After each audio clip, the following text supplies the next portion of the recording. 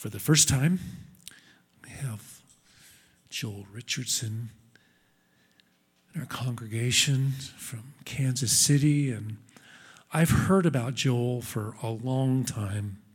And I actually once heard him speak a long time ago at Roa Israel. And he is an author of many books. Many of you have read probably. And he's got some out there. And they're free, by the way. So to take them, if you want to give a donation, that's fine too. And Joel is an incredible New York Times bestseller, but he's also has a heart for the Middle East, which I love when somebody has a heart for the Middle East, because that's where God has given us a heart and a love for the people. They're for all the peoples, for Israel, but also for the surrounding nations too.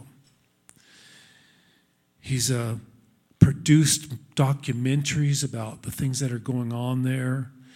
And I think he's cutting edge as far as really having insight and wisdom onto what's happening in these days. So Joel, why don't you come on up here? And I'm going to ask you to come on up here too. Yeah, we're going to pray. We're going to pray for Joel. And Carol, I want you to Jeremiah call. And this is kind of a joint thing. Not joint, and we're, about the old days, not that kind of joint thing. But, do the kids still call it joint? I don't know. But that's good, Then most of you don't know what we're talking about. But we've just decided that this is a good time to have Joel come and to share what the Lord has put on his heart. And I just want to pray, and then, Carol, I'm going to ask you to pray over him too. Okay? Father, I just thank you that this is the day that you have appointed.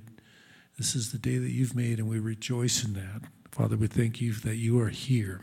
You are here in this room, and I thank you for the word that you've given Joel, the mantle that's on him, Father, the insight and the wisdom that you've given him. Lord, anoint him to bring forth your word for us today, B'Shem Yeshua. Father, thank you so much for bringing Joel here and for giving him a word for this congregation. And I just pray for our team that, Lord, that you bless him today with utterance to speak forth exactly what you want him to say for this hour and this time. And that you give him great courage and boldness as he continues to go forth talking about things that sometimes can be difficult for people to hear or different for people to hear. And I ask that you continue to open doors for him that no one can open but you. And you go before him at all times and hedge him and his family in as he goes on this journey. Thank you. Amen. And we're going to take an offering for Joel and his ministry at the end of the service. So, all right. Thank you, sir. All right. Well, good morning. Shabbat Shalom. I trust that the message that I have this morning, or the study, the discussion that we're going to have, we're going to look at the scriptures. I trust that it's encouraging. I'm convinced that the primary purpose for gathering together at least once a week is to encourage one another. It says in Hebrews, don't neglect the gathering together of one another as some are in the habit of doing. It's really interesting. It's kind of a neat little wordplay, and it says, and all the more as you see the day approaching. So the closer that we get to the return of Jesus, which is what? The return of Yeshua, which is the gathering together, when we will gather together to meet him in the air. He says, as the day of gathering approaches, be all the more deliberate to consistently gather together to essentially rehearse and to encourage one another concerning the day of gathering. It's kind of you can miss it in the English, the sort of little wordplay that's happening. And obviously we've just gone through just a nightmare of a year, 2020, and 2021's really not looking all that much better. Who knows? Who knows? So it was good to be here all. We'll talk to you next time. But no, I mean, it's like, who knows what the end of things are going to look like by the end of this year. But it's just sort of been this unfolding nightmare that's gone on forever. And so I think more than ever, my heart and my desire is, when I gather together with folks, is to encourage everyone so that when we leave, our eyes will primarily be fixed on what it also refers to in Hebrews as the anchor of hope for our souls. And it talks about, it says sort of the Lord really wanted to reinforce and reiterate the reliability of the promises that he was making. So he did it with an oath, and he swore upon himself. His little sort of technical backstory. And he says, essentially, so that the things that he promised would be made clear. And then it refers to us. It says, so that we who have fled. I love that phrase. We're described as we who have fled. What have we fled? We've fled this entire messed up, corrupt, failing, dying system.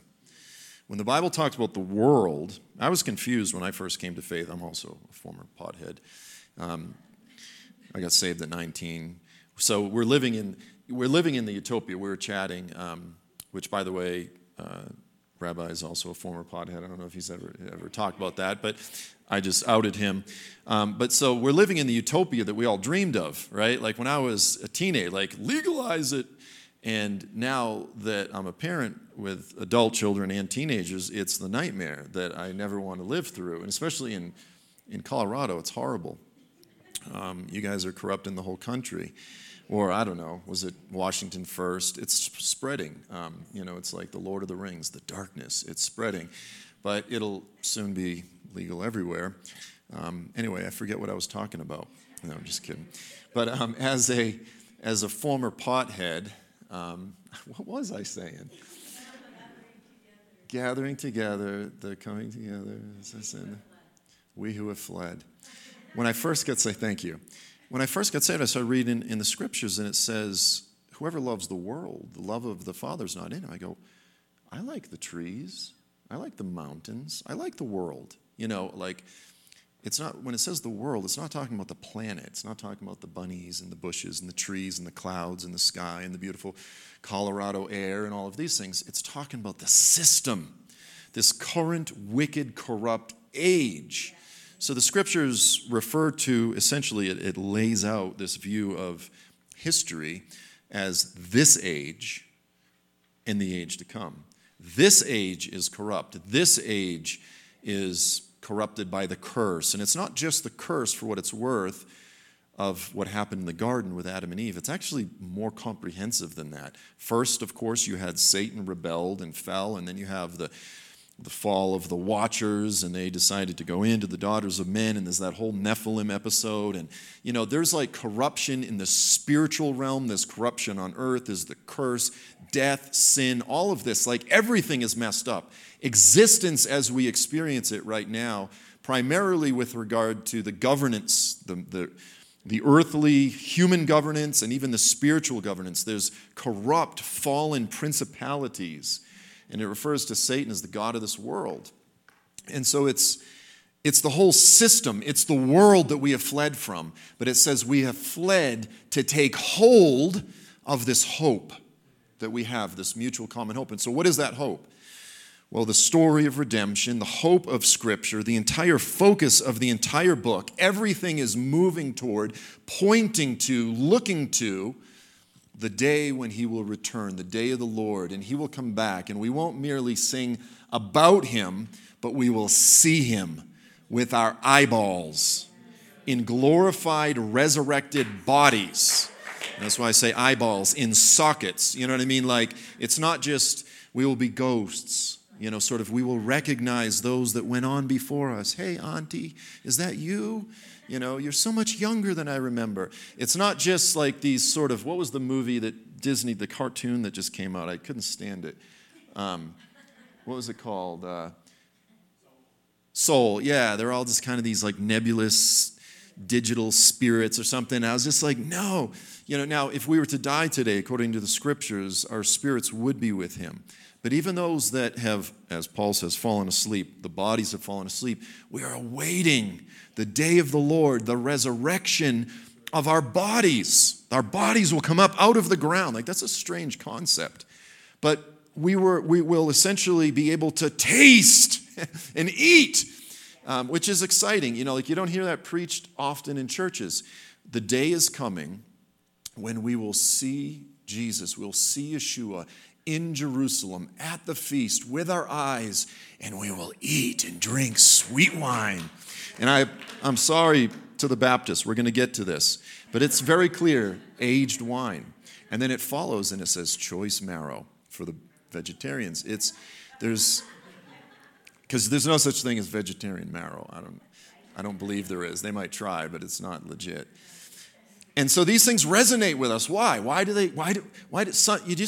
Joel's just got up there and started talking about eating food.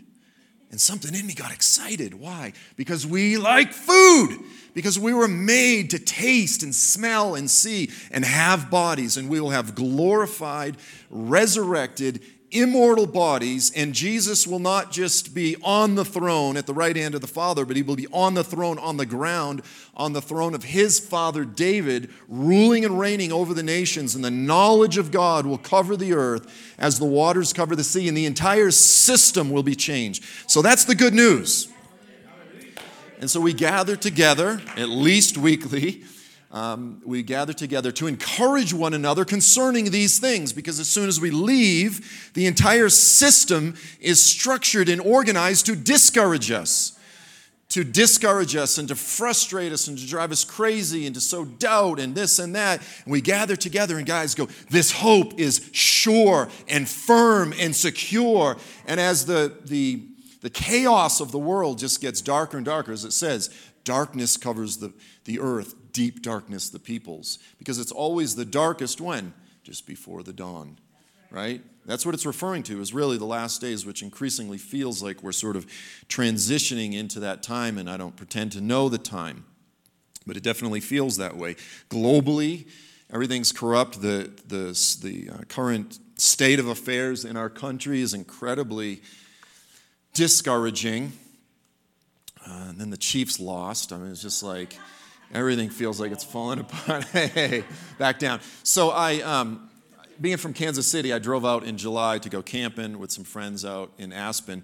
And the funny thing happened is when you start driving from Kansas City, home of the Chiefs, and we were the champions at the time, there's a certain point where you transition from Chiefs territory, and all of a sudden you're starting to approach Broncos territory. And I didn't realize that because I was driving. It's when you fly, you realize I've just entered enemy territory. But when you're driving, you don't realize. And so we stopped, and we probably had just crossed in over the state line, and my son had a Chiefs shirt on, and we went to some kind of like little, redneck gas station. And the lady's like, "You like the Chiefs?" And I was like, "Yeah, heck yeah!" And she was just like,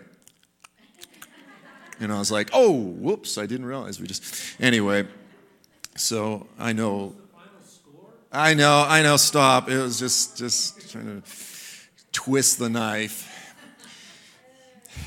And that was it. That was when I finally just gave up all hope. No, just kidding. But no, we do. We hold on to these little things. But it's a nightmare. I mean, quite frankly, it's a nightmare. I look out and I go, what are the chances, inauguration, let's unify. And then you hear they talk about unifying the country, like all this kind of political rhetoric. We need to come together. And then just like a couple days later, you see the vice president on Ellen saying, she goes, if you had to get stuck in an elevator with President Trump or Mike Pence or some other guy, who would you choose? And she's like, does one of us have to come out alive? And they all start laughing like, haha, yeah, like I would murder them. And I'm like, man, so much unity. But the point is, the hope, when don't forgive me for talking politics, but the point is, when I look out, and I'm a pretty, I think I'm a pretty fair-minded guy, I go, what are the chances of this country recovering from the current condition? And I go, I have no hope for our country. I know that sounds horrible, like apart from a miracle, a revival. I mean, it would take a revival of a parallel of something none of us have seen in our lifetimes. Nothing in our lifetimes. That's what it would take to begin nudging this thing in a different direction. Like the division, the partisanship, the hatred, the rage in our country, it is it's dark. And sorry for depressing you all, but the point is this: our hope is not in, like when the world melts down around us, our hope is not in the salvation of the United States. It's not in any of these things. Our hope is in the coming of the Messiah and the establishment of the messianic kingdom of God on the earth. How do you summarize what biblical hope is all about? Because ultimately, this is the thing. We need to it's okay to contend for our nation, to contend for our children, our families, our health, all of these things. But our ultimate hope, our primary hope, has to be in biblical hope. And how does the Bible summarize it? It's essentially this: the Lord is going to restore Eden. He is the one that is going to crush the head of the serpent. And not just crush the head of the serpent, as it says in Genesis 3:15. You're going to strike his heel, and he's going to crush your skull. That's how the Messiah is first defined. But it's not just that. He's going to undo the effects of everything that deceiver brought with the curse, and he's going to go even further than that, and he's going to correct and humiliate those principalities that fell, and he's going to replace the leadership of the earth not with corrupt politicians and corrupt principalities, but with humble, servant, meek leaders, those who chose to put themselves at the back of the line to be servants, those that the world probably never heard of, or the church half the time has never heard of, and he will say, "Come, you have been faithful over little, take charge over 10 cities." That's the nature, the complete reorganization of everything after he returns. And it says, and the law of God will go forth from Zion. So this is the good news. Now, from a biblical perspective, the Bible is telling the story of redemption. I love telling the story, talking about the story. Let's look at the story, and let's not just look at it as a story, but let's see our place in the story. Let's see ourselves in the story, and to understand that we all have, individually and as a community, as a congregation, as a house, we all have a very important, integral role to play in the story. It's not just a story that we're reading, but that we're part of, and to see ourselves in the story, in the particular moment in the story, right? Okay, so when we look at the story of redemption, and it's been unfolding for a few thousand years, and we're toward the tail end. At the very least, we are toward the tail end of this thing. So if we're to understand the way the Lord tells the story from the biblical perspective, most Christians we have a very flip-flopped perspective. Okay, I'm a Gentile, I'm not Jewish. I'm a former pothead from South Shore, Massachusetts. Mostly, I always thought I was Portuguese until I did that stupid ancestry thing. Found out, we're Italian, and a bunch of other things. Basically a ghetto mutt. Like, hey, buddy, it's a German Shepherd. Ooh, looks like he's got some, what are the little hot dogs' names? Dachshund. Looks like he's got some dachshund in him. I always joke. I'm like, the government secretly bred some dachshund into me. That's where I got the short legs. Mama, look what they did to your baby. But anyway, from a Christian perspective, I was nominally Catholic. I get saved, and of course I did the dumb thing, which you should never do, especially if you're a pothead, which is you open at the back of the book first, the book of Revelation. Don't start there. But most Gentiles, they start in the New Testament. Most Christians start in the New Testament. And so if you think about it, there's a lot that the Lord was investing in terms of the story unfolding before you ever get to the New Testament. And so basically, most Christians, we are the person that turns on the Avengers, a movie or whatever movie. You're at the end of the movie. And there's a green guy, that's the Hulk.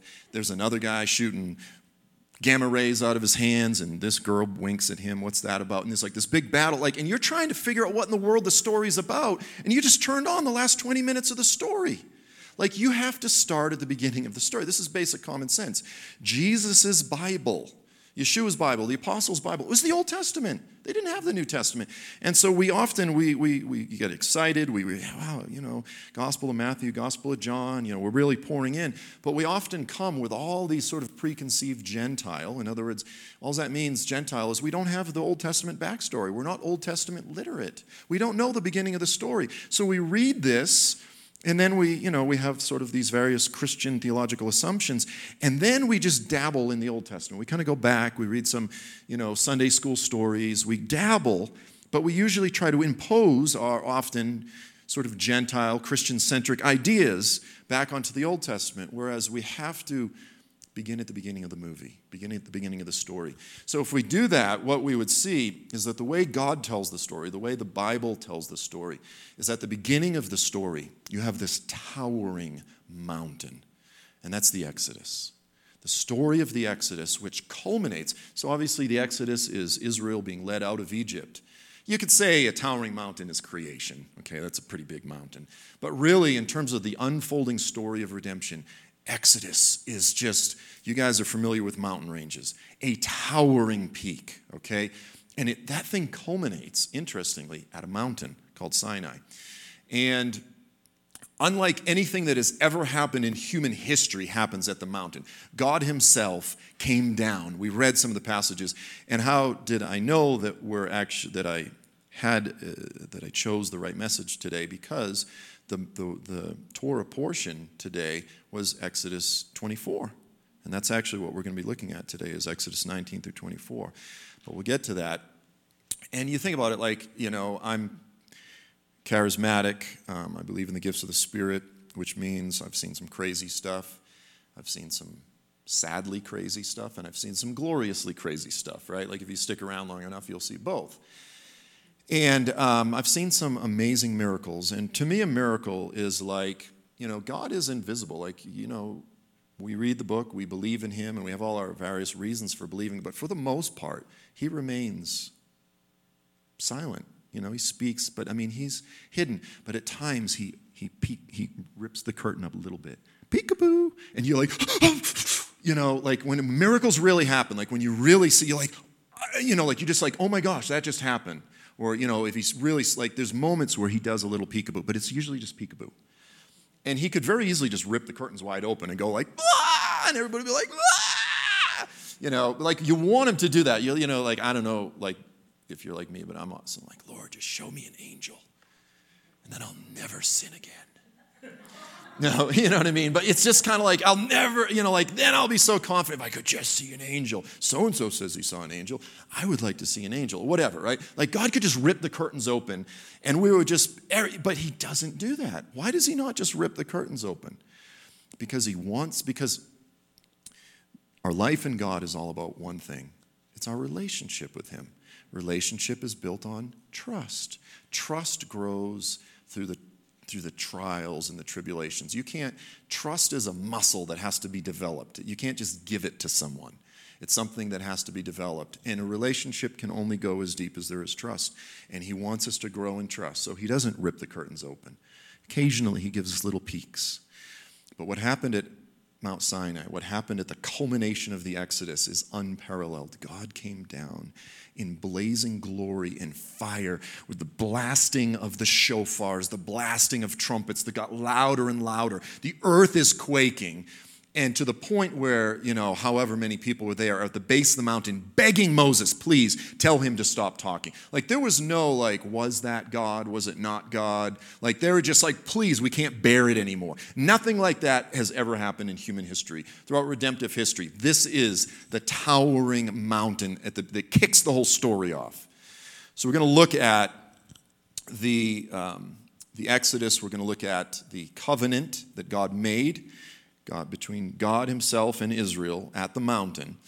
Because from a Christian perspective, the way that we kind of view it is we go, well, most Christians don't even hardly know the covenants. The covenants are the very foundation of the unfolding story, the promised plan of God, the unfolding story of redemption. You have the Noahic covenant. God promises not to destroy the earth through a flood.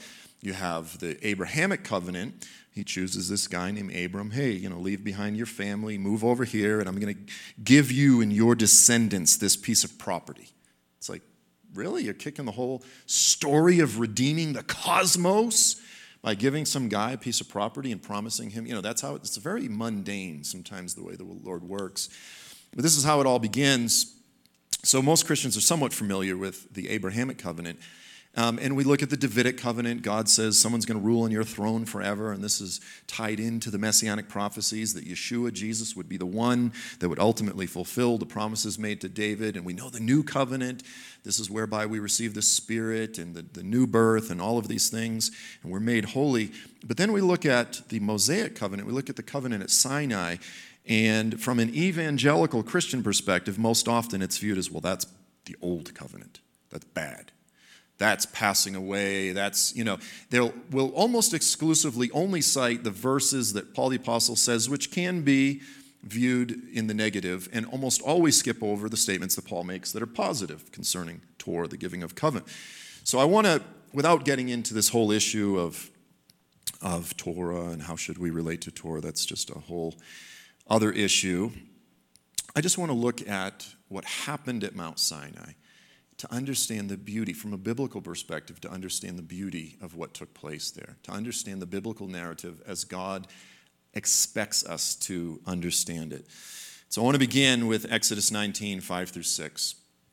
So to understand the covenant at Mount Sinai, we have to understand that it's entirely framed, it's told by God as a love story.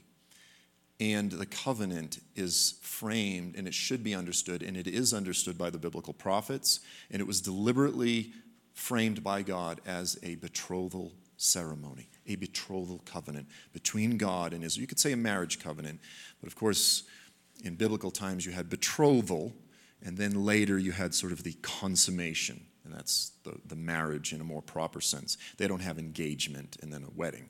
They have the betrothal ceremony, and then they have the final consummation sometime later.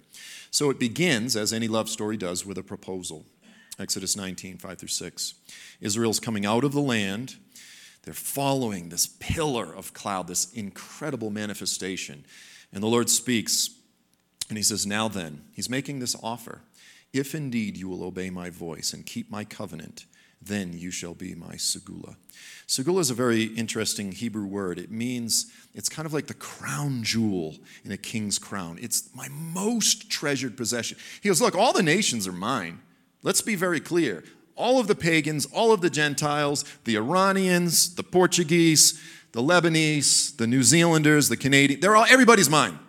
But you will be my special treasured possession. It begins with a very unique calling and special election. It doesn't mean that God loves Jews more than he loves other people, but as part of his process and his plan to redeem people from every tongue, tribe, people, and nation, he goes, I'm going to begin with this particular people. He goes, if you'll obey my covenant, you will be my treasured possession among all the peoples, for all the earth is mine. But you will be my representatives. You will be my priests, my ambassadors that will teach. You'll be a light to the nations, a light to the Gentiles. So he begins with this proposal. He says, if, okay? And how do they respond? Verse 7 through 8. So Moses came and he called the elders of the people, and he set before them these words which the Lord had commanded him. And all the people answered and said, all that the Lord has spoken, we will do. Yes, I accept the proposal. And Moses, yes, yes. And Moses brought back the words of the people to the Lord. Now, what's funny about this is they had no idea what they were committing themselves to. They had no idea. He's like, if you'll accept this incredibly detailed covenant with all these legal requirements, you'll be my treasure. And they're like, yes. And he's like, I haven't even told you what's in it yet. And they're like, who cares? But here's the thing is, the Lord loves it. The Lord loves it when in our ignorant zeal we say yes to him. And he praises him. He says, so there's an interesting thing here. We won't elaborate on that too much, but the Lord celebrates the yes in their heart. And all of us, we get zealous, we say yes, and then we just fail. That's okay. The Lord loves the yes. He already knows ahead of time that we're going to fall, right? And fall 100 times. He loves the yes. Okay, so we begin, as any good love story is, with a proposal. And actually, I didn't even, just to back up a little bit, I didn't even touch on this for brevity, for the sake of brevity, but it begins with the Lord like any good romance starts. I always ask when I'm in a church and there's like young guys in their teens, I go like, if you like some girl, like you call them out. There's so much power in the microphone. Call out some poor 17-year-old kid and say, if you like some girl, what's the first thing you do? And they're like, talk to my dad? And I'm like, yeah, right. The real answer is you start strutting. You start strutting. You start trying to, get her attention or whatever. And what's funny is the story begins, if you think about it, because Israel was in bondage in Egypt. The whole story starts out with basically God starts strutting. Like the whole thing. But and it's not only that, like it's not just strutting, like it's demonstrating his power. He's flexing. He rips the stinking ocean in half. All right, like that's not just like, hey, and then what's funny is it refers to what the Lord does throughout the Exodus. It refers to when he showed his strong arm. Like he was literally flexing. And then he's like, can your old boyfriend do this? Which is like the Egyptians, who are like the most powerful gods in the world. He rips the ocean in half, and they're like, what? And then he's like, oh, by the way, I drowned your old boyfriend. Really, like, because they're on the other side, and they're looking back, and they're like, oh my gosh, there's Pharaoh, and like the Green Berets of the day, and they're all dead. He's like, I just eliminated the competition.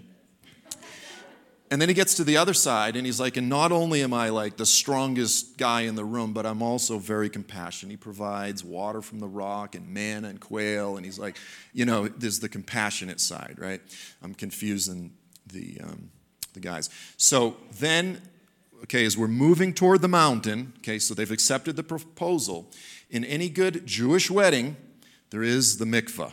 Okay, the mikvah is this ritual dunking, washing, cleansing, which, if you grew up in synagogue, you know that throughout the nation, there are all these locations, sometimes they're in synagogues, sometimes they're not, where you reserve a time to go in and do a ritual mikvah before the wedding. The woman does. Does the guy do a mikvah? No. So the wife, the wife-to-be, does a ritual mikvah. So Exodus 19, and of course, Israel is who? Israel's the bride. In this narrative, God is the husband. So the Lord says to Moses, Exodus 19, verse 10, go to the people and consecrate them today and tomorrow, and let them wash their garments and let them be ready. So before the ceremony, you have the mikvah, okay? And this is exactly that, have them consecrate themselves. Then you have, at any Jewish wedding, you have the chuppah. The chuppah is the conspicuous, at every Jewish wedding, you're going to have the canopy. The bride and groom stand under the canopy. In the, what was the movie? Was it Meet the Fockers? No, I was going to say Meet the Fockers, where probably not the greatest movie to bring up.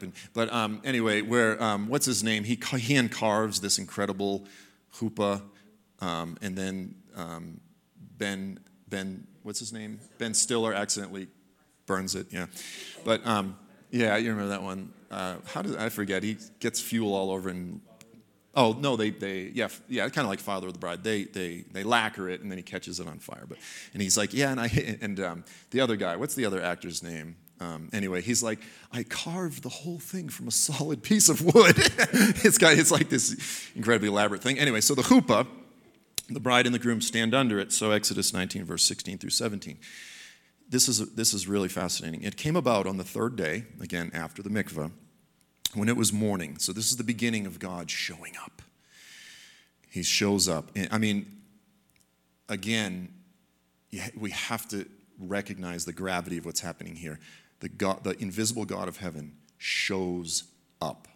Not fully in the fullness of his glory, and not just in front of one person, a prophet, but in front of everyone. There was thunder and lightning, flashes, and a thick cloud descends upon the mountain, and a very loud trumpet sound, so that all the people who were in the camp trembled. And Moses brought the people out of the camp to meet God, and they stood at the foot of the mountain. Now in the Hebrew, the term at the foot of the mountain actually, like in a literal sense, is they stood under the mountain.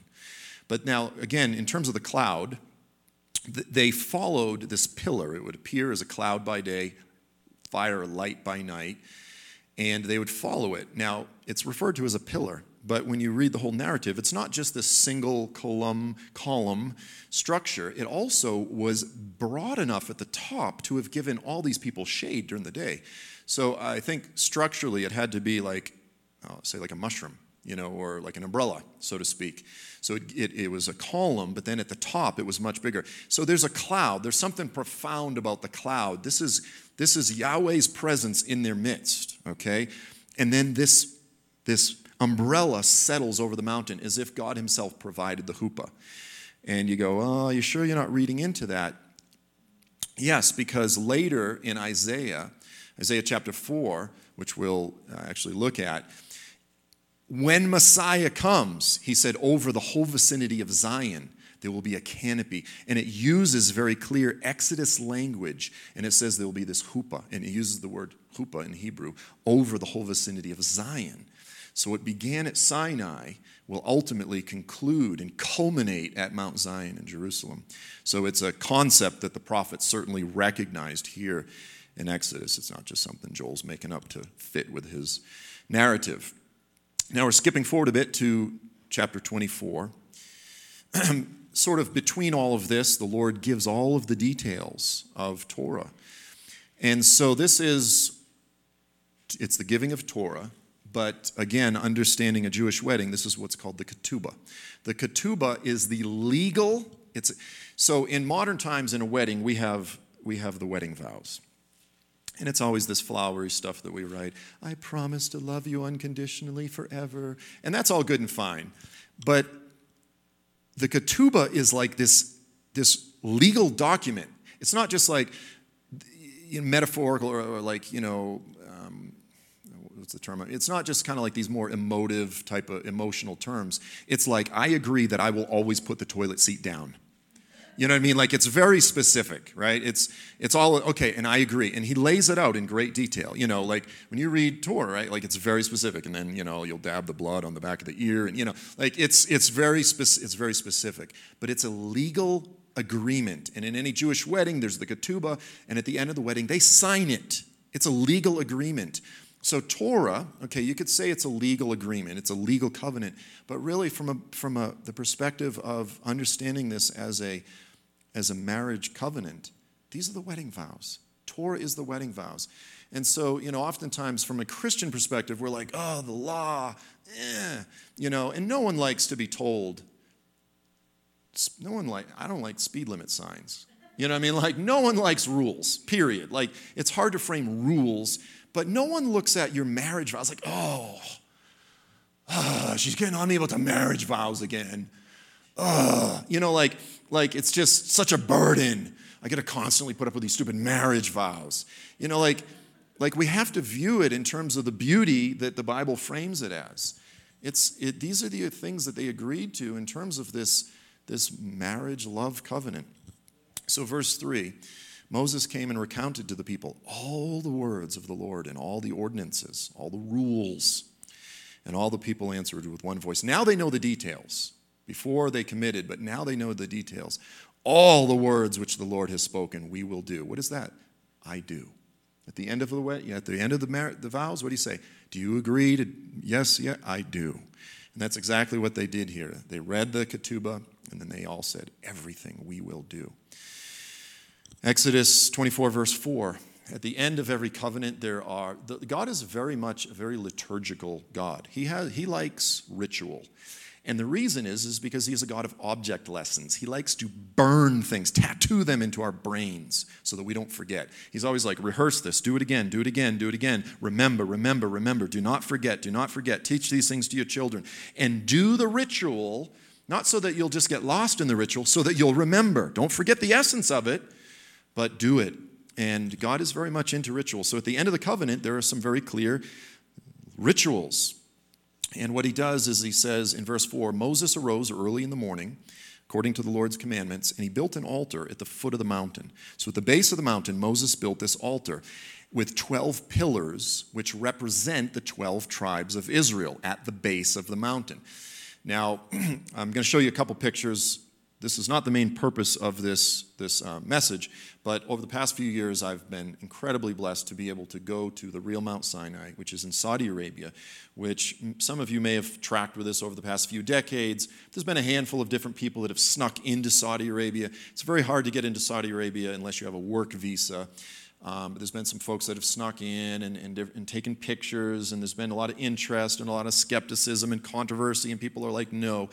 I will say with absolute myself 100% confidence, I firmly, completely believe the real Mount Sinai is in Saudi Arabia. I got to go a few years ago, and I went back in 2019. I led the first Christian tour into Saudi Arabia in history. They opened up tourism about 2 weeks before we went in, and it's an amazing story, but go to the first slide. At the foot of the mountain, I know it looks like just a bunch of rocks, but you see these three stone walls. Now, one of the requirements in the scriptures is that the altar had to be built out of rocks that were not cut, naturally stacked stones. We have these naturally stacked stones. Go to the next slide. This is it from up above. Now, to the right, you can see the river that comes down the mountain, which is exactly what Deuteronomy describes, the river that comes down the mountain. And right next to the river is the altar. Now, at the very bottom is the end of the altar. That's where the cows would have been sacrificed. See right up by the top. Can you see the pillars? I'm going to show you another picture. Go to the next slide. Oh, look, pillars. Isn't that just such a weird coincidence? So you literally have, and a few of them are broken, but there basically there's 12 pillars. Now, they're not huge. There may have been more. You can see fragments of things. But these meet the requirements of exactly what the biblical text describes. And it's interesting. I could talk about this. The Saudis have gone in and done archaeological surveys, and what they found was organic matter, ashes, and bones, like exactly what you would expect to find if it was an altar. And amazing things. But so essentially, for the sealing of the covenant, how do you seal the covenant? But with blood. Every covenant sealed with blood. New covenant sealed with blood. The Mosaic covenant cut all these animals in half and so on and so forth. It's a pretty brutal thing. But then what he did, go to the next slide, verse 5 through 6. Moses sent men of the sons of Israel, and they offered burnt offerings, and they sacrificed a bunch of bulls. And by the way, why did the altar go up and then turn at an angle? Because this is how slaughterhouses are designed. Because when Clarabelle and all of her sisters are walking down the aisle, you don't want them to see what's about to happen up around the corner. Moses is up there. And so they're just thinking, oh, what? Maybe there's food up ahead. And they go around the corner and, Allahu Akbar! No, that would be Arabic. But basically, that's, people who, has anybody here ever worked in a slaughterhouse? Probably not. But anyway, they'll say, yeah, they're always built in this way so that the animals don't see, because they're smart. I know it's horrible, but this is the nature of blood sacrifice. There's a sacrifice involved. So he sends the young men, and they sacrifice the bulls. And Moses took half of the blood and he put it in basins, and the other half he sprinkled on the altar. So he sprinkles a bunch on the altar, and then, verse 7 through 8, he took the book of the covenant, and again he read it aloud. So he read it, and they all go, yes, we will do everything. And then in the process of sealing it, he reads it again in the hearing of the people. And they said, all the Lord has spoken, we will do, and we will be obedient. So Moses took the blood and he sprinkled it on the people. Now, I don't believe that he went out and, like a Catholic priest with like holy water, like walked down the aisle. I don't think he splashed everyone with blood. I think he splashed it on the pillars, which represent the 12 tribes. Each one represents, so they stood as representatives of the people, which it's right next to the altar. And then he said, behold, the blood of the covenant, which the Lord has made in accordance with all of these words. So again, it's sealed with blood. Why? A handful of reasons. One, because how do we conclude, even in modern times, the marriage ceremony? We say, in sickness and health, until death do us part. It's intended to be a covenant unto death. And by the way, okay, so like the Abrahamic covenant is a covenant. It's a promise between God and Abraham. He says, I'm going to do this. A marriage covenant, we think it's two people promising to each other. It's actually two people promising to God. Both individually, we will stay with this other jerk until death. You might not see it yet, but you'll come to understand that later. In my wife's case, within the first week. No. But it's a covenant unto death. So first of all, it's unto death. But in the case of the Mosaic Sinaitic covenant, it's also, and if we break it, the penalty is death. And that's clearly laid out in the stipulations. If you violate this, the Lord laid out the curses of the covenant. Here's what's going to happen. Death is the penalty, which the new covenant resolves. Okay, so that's, right, it's the new covenant, the blood of Yeshua that makes atonement for all of our failure to keep the covenant that was made at Mount Sinai. So there's multiple things there. It's unto death, and it's also the penalty is death for breaking it. And then at the end of every good wedding is what? A big old marriage supper, a big old party. So here we are, verse 1 through 2. The Lord said to Moses, come up to the Lord. Where's the Lord? He's at the top of the mountain. He says, you and Nadab, Abihu, and the 70 elders of Israel, so they are the representatives of all Israel, you shall worship at a distance. But Moses alone shall come near to the Lord, and they shall not come near, nor shall the people come up with him. So the majority of the people stay down, but the 70 elders, Moses, Aaron, his brother, Nadab, and Abihu, and the 70 elders, they come up.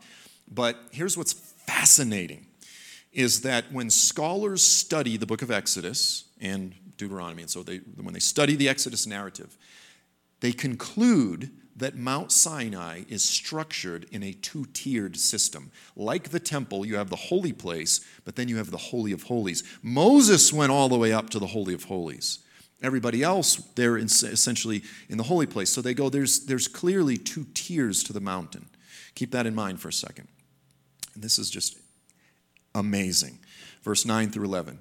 Moses and Aaron, Nadab and Abihu, and the 70 elders of Israel, they went up and they saw the God of Israel. What? They saw the God of Israel. They're looking up at him. Under his feet was something like a pavement of lapis lazuli, which is cobalt blue, brilliant blue, as bright blue as the sky. Some translations say transparent blue like the sky. But here's the miracle. They saw God, but God did not kill them. God did not raise his hand against the leaders of Israel. And then it says this, they saw God and they ate and drank. What? They saw God and they ate a feast, which is, again, the sealing of the covenant. You seal it, yes, with blood, and then you seal it with a meal. You seal it with a feast on top of Mount Sinai. Verse 15 through 18. Moses went up to the mountain. He goes all the way up, and the cloud covers the mountain. The glory of the Lord rested on Mount Sinai. The cloud covered it for 6 days. The glory, the shining, the Bible repeatedly refers to the glory of the Lord like the sunrise, like the shining forth of the sun. It compares it to the sunlight. It's there in Isaiah 60, right? Arise and shine, for your light has come. The glory, arise and shine. It's like the rising of the dawning of the sun. It's always darkest before the dawn. It uses the language of the dawn. For the glory of the Lord has risen upon you. And that carries out into the New Testament in terms of Jesus returning in glory. The glory of the Lord rested on the mountain. It covered it for 6 days. On the 7th day, he called to Moses from the midst of the cloud, in the eyes of the sons of Israel, to the eyes of the sons of Israel, the appearance of the glory of the Lord was like a consuming fire. Like this was... It's so funny when you read secular scholars, they try to justify this naturally. They're like, ooh, we found some desert herb. We think all the Israelites were tripping. Like literally, that's a theory. What happened here is unparalleled in history. To the eyes, they're looking up, blazing fire on top of the mountain. And some people are like, well, it was a volcano. Yeah, and Moses went up into it. It's funny. Moses entered the midst of the cloud, and he went up to the mountain, and he was up there for 40 days and 40 nights. Now, when I went the first time, I saw all kinds of things. I did all kinds of studies. It absolutely convinced me that it's the real Mount Sinai. When I went back the second time, October 2019, we did the tour, and then afterwards we stayed after, and we hiked up. I'm going to show you some pictures. Start with the first picture. So that arrow is pointing to the cave. If you're standing at the base, you're basically standing down where Moses' altar is. You look up, there's a cave right there. It's like a belly button in the picture. And of course, if you know the narrative, that's where Elijah would have been in the cave, right? If it's this Mount Sinai, there's got to be a cave, on the prominent cave. Well, there it is. And it's a cave. It's about 20 feet deep, sand floor. In fact, anyway, I won't get in. When we went up, we camped up on the other side, and one of the guys just happened to have Muhammad's revenge. So he had diarrhea, and he was vomiting. And he hiked up that far, and he's like, I can't make it any further, but I've been wanting to come here my whole life. And we're like we're going on, and he's like, I'm just going to sleep in the cave. And so he did. He slept in the cave, but then the next day he came over and met us, and he was like, it was horrible. I had diarrhea, and I was vomiting all night. We're like, in Elijah's cave? And so we were making a documentary, and we were just joking about how funny it would be if we had like a GoPro. Like every once in a while, we flash over to him just like, and then he was like, and I was so sick. He goes, I was laying there, and there was this giant spider on the ceiling above me. And I wanted to get rid of it so bad, but I couldn't get up. It's just, anyway. So, okay, so here's the peak. You're down, you're looking up at the peak, but here's the thing. You can't see the real peak. Go to the next slide. That's the real peak. See, now you can see down at the base, you can see where the river comes down, and then right at the base is Moses' altar and the 12 pillars. There's Elijah's cave.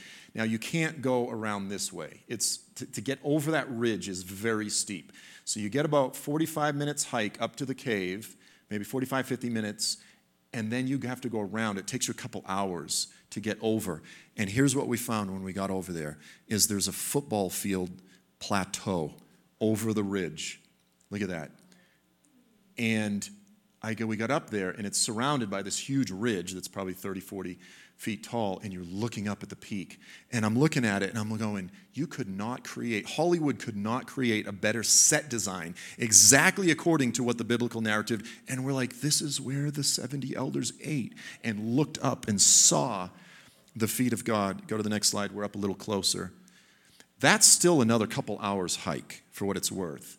And yes, the top is darker rock, and I won't get into that, whether or not that was but, and we hiked up to the top. I didn't quite make it up to the tippity top. 3 of the guys did, 3 didn't. It was dark. We're exhausted. I'm like, I made it. It was like one of those.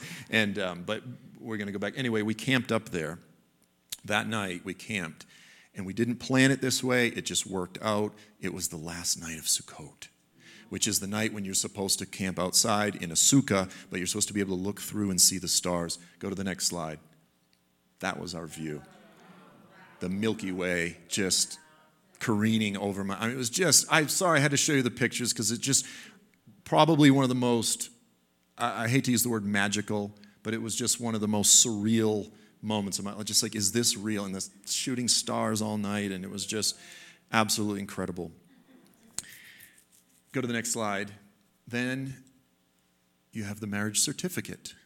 Exodus 24, 12 through 13. Now the Lord said to Moses, come up to me on the mountain and remain there. I will give you the stone tablets, which he, by the way, carved with his own finger. The Lord did the first time. With the law and the commandment, which I have written for their instruction. Moses went up with Joshua, and he went up to the mountain of God. The marriage certificate at the end of the wedding, there's the marriage certificate. And then the pastor or the rabbi signs it. Now it's an official document, right? So the point is you have all of these elements of a wedding. This is not stuff I'm making up. This was intended by God to be understood as a betrothal or a marriage covenant. The biblical prophets later they're like, your maker is your husband. And they use the analogy in the book of Hosea. Israel is essentially Gomer, the unfaithful bride. God is Hosea, the one that puts up with her despite her unfaithfulness to demonstrate his, like this storyline carries throughout the biblical prophets. Now, I talked about the fact that the biblical narrative, if we understand the story of redemption, it begins with this towering mountain, the Exodus, Mount Sinai. But if we know the full story, then we know there's another towering mountain, which is the first coming of Messiah, the first coming of Yeshua. That's a towering mountain. It makes up almost the end. And they've all been looking forward and pointing to that. However, there's another towering mountain, which is actually way bigger than either those two. You go, wait, there's another one that's bigger than Mount Sinai? Yes, much bigger. You go, wait, bigger than the coming of Jesus, the whole New Testament? Yes, much bigger. That's the return of Jesus. If we understand the biblical narrative, that thing dwarfs the other two. In fact, the entire story of the Exodus is intended to be understood as a faint foreshadow of the ultimate exodus, the ultimate redemption, the ultimate deliverance to come. The return of the Messiah from a biblical perspective, all of the prophets, Moses, John the Baptist, everyone is looking forward and yearning and waiting and groaning and longing for that day. That is the entire focal point of all biblical hope. It's all culminating. That is the day when he will show up. The God who came down in fire on Mount Sinai, in a storm clouds, in blazing glory with lightning and thunder and the blasting of trumpets and an earthquake, is coming back on the clouds in a mighty earthquake, and it's not going to be a white fluffy cloud in the sky with some Caucasian hippie, like in classic Christian art. The entire picture of the return of Jesus is intended to be understood as the culmination of what God gave a glimmer of at Mount Sinai. Seriously, all of the motifs, all of the imagery, all of it. And so when Jesus shows up in the New Testament and he refers to himself repeatedly as the bridegroom, he's saying, I am the God of Mount Sinai. He was claiming to be Yahweh the Son. Yes, he's not the Father, but he was claiming to be Yahweh the Son, the God who showed up on the mountain, that aspect of God that has been revealing himself ever from the beginning. He's coming back in the cloud again, on the clouds, the cloud rider in blazing glory with a mighty earthquake and all of that imagery, the blasting of trumpets, everything. So let's wrap this up. We're going to look at the eschatological wedding. We touched on this already, Isaiah 4. At the conclusion of chapter 4, Isaiah, when the Lord has washed away the filth of the daughters of Zion, all of Israel that survives this final period of tribulation, they will be joined into the covenant. And the Lord will wash away the filth of the daughters of Zion as he's in the process of washing away our filth. And he's purged the bloodshed of Jerusalem from her midst by the spirit of judgment, the spirit of burning.